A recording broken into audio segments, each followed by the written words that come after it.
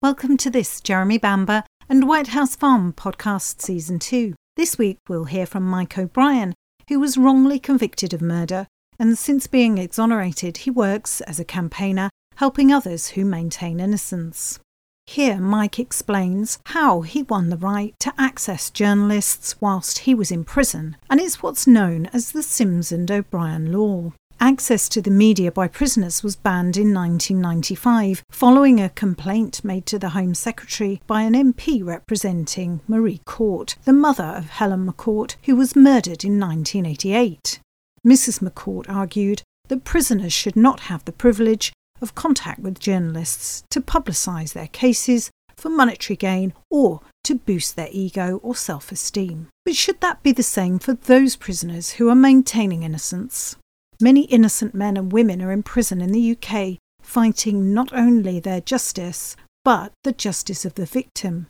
While an innocent person is convicted, the real killer is free to continue killing others. Jeremy Bamber is amongst the few wrongly convicted prisoners who have campaigns that can represent them. But what about the hundreds of men and women who are fighting their injustice alone? Many have difficulty reading and writing, and cannot make substantial claims of innocence in written evidence to the media. They become lost in the system with no means to raise awareness of the injustice they suffer. The Sims and O'Brien complaint in 1999 set out that prisoners have access to the media as it is their human right to have freedom of speech. A ruling was initially passed in their favour, and this ruling was then applied by the Home Secretary. However, the Law Lords overturned the Home Secretary's decision and reinstated the ruling. Lord Steen said that freedom of speech was the lifeblood of democracy, acting as a brake on the abuse of power by public officials.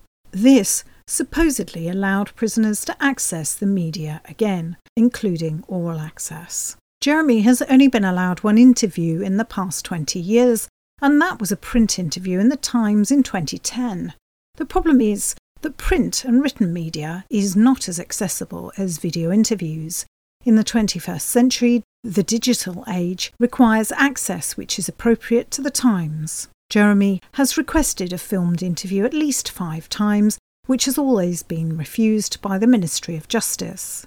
However, there have been a number of filmed interviews with prisoners in Category A prisons who are all guilty and who are discussing their crimes for gratuitous purposes on mainstream TV. There seems to be no logic in this system that gives a voice to the guilty but stifles the voices of the innocent victims of miscarriages of justice. Here's Mike O'Brien on the Sims and O'Brien law and prisoners' access to the media. The Sims and O'Brien case came about after I was wrongfully imprisoned, and I decided to take the Home Secretary to court over banning journalists from visiting prisoners. At the time, Michael Howard decided that prisoners didn't have a right to have oral interviews with journalists, and I believed that under Article 10, the right to free speech, that I had every right to. So we took it to the High Court, and we won the first round.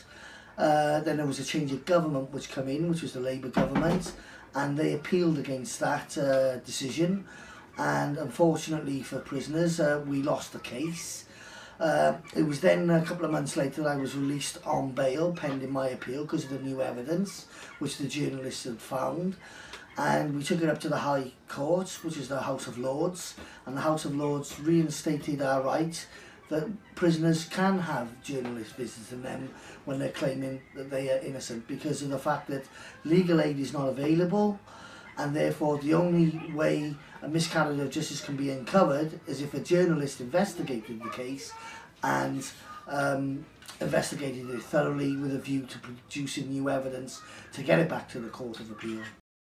The importance of Jeremy Bamber being able to give a live interview or even a pre-recorded interview to do with his protestations of innocence is so important, because the public will be able to see that he's a real person and not this monster which has been portrayed in some of the tabloid press. And I think this is what the authorities are afraid of, that he's going to get more public backing if they can actually see Jeremy giving his own interviews. And I think it's very important that O'Brien's and Sims is expanded upon to allow these kind of interviews. For the simple fact is the public can make their own mind up.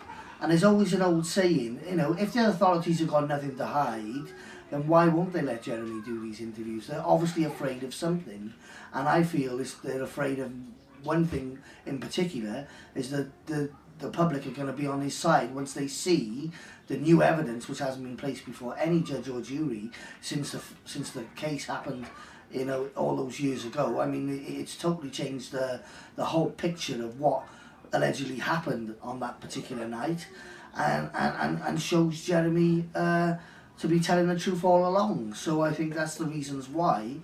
But I think the most important thing is they should also bring in a lie detector test to substantiate you know, claims of innocence, because the government were using it to keep sex offenders in prison many years ago. So if it's good enough to keep guilty people in prison, it should be good enough to get innocent people out of prison. And I think Jeremy's passed the lie detector test, and I think that speaks volumes. If you'd like to join our mailing list for the latest updates on the case as they happen, please email us via our website www.jeremy-bamber.co.uk.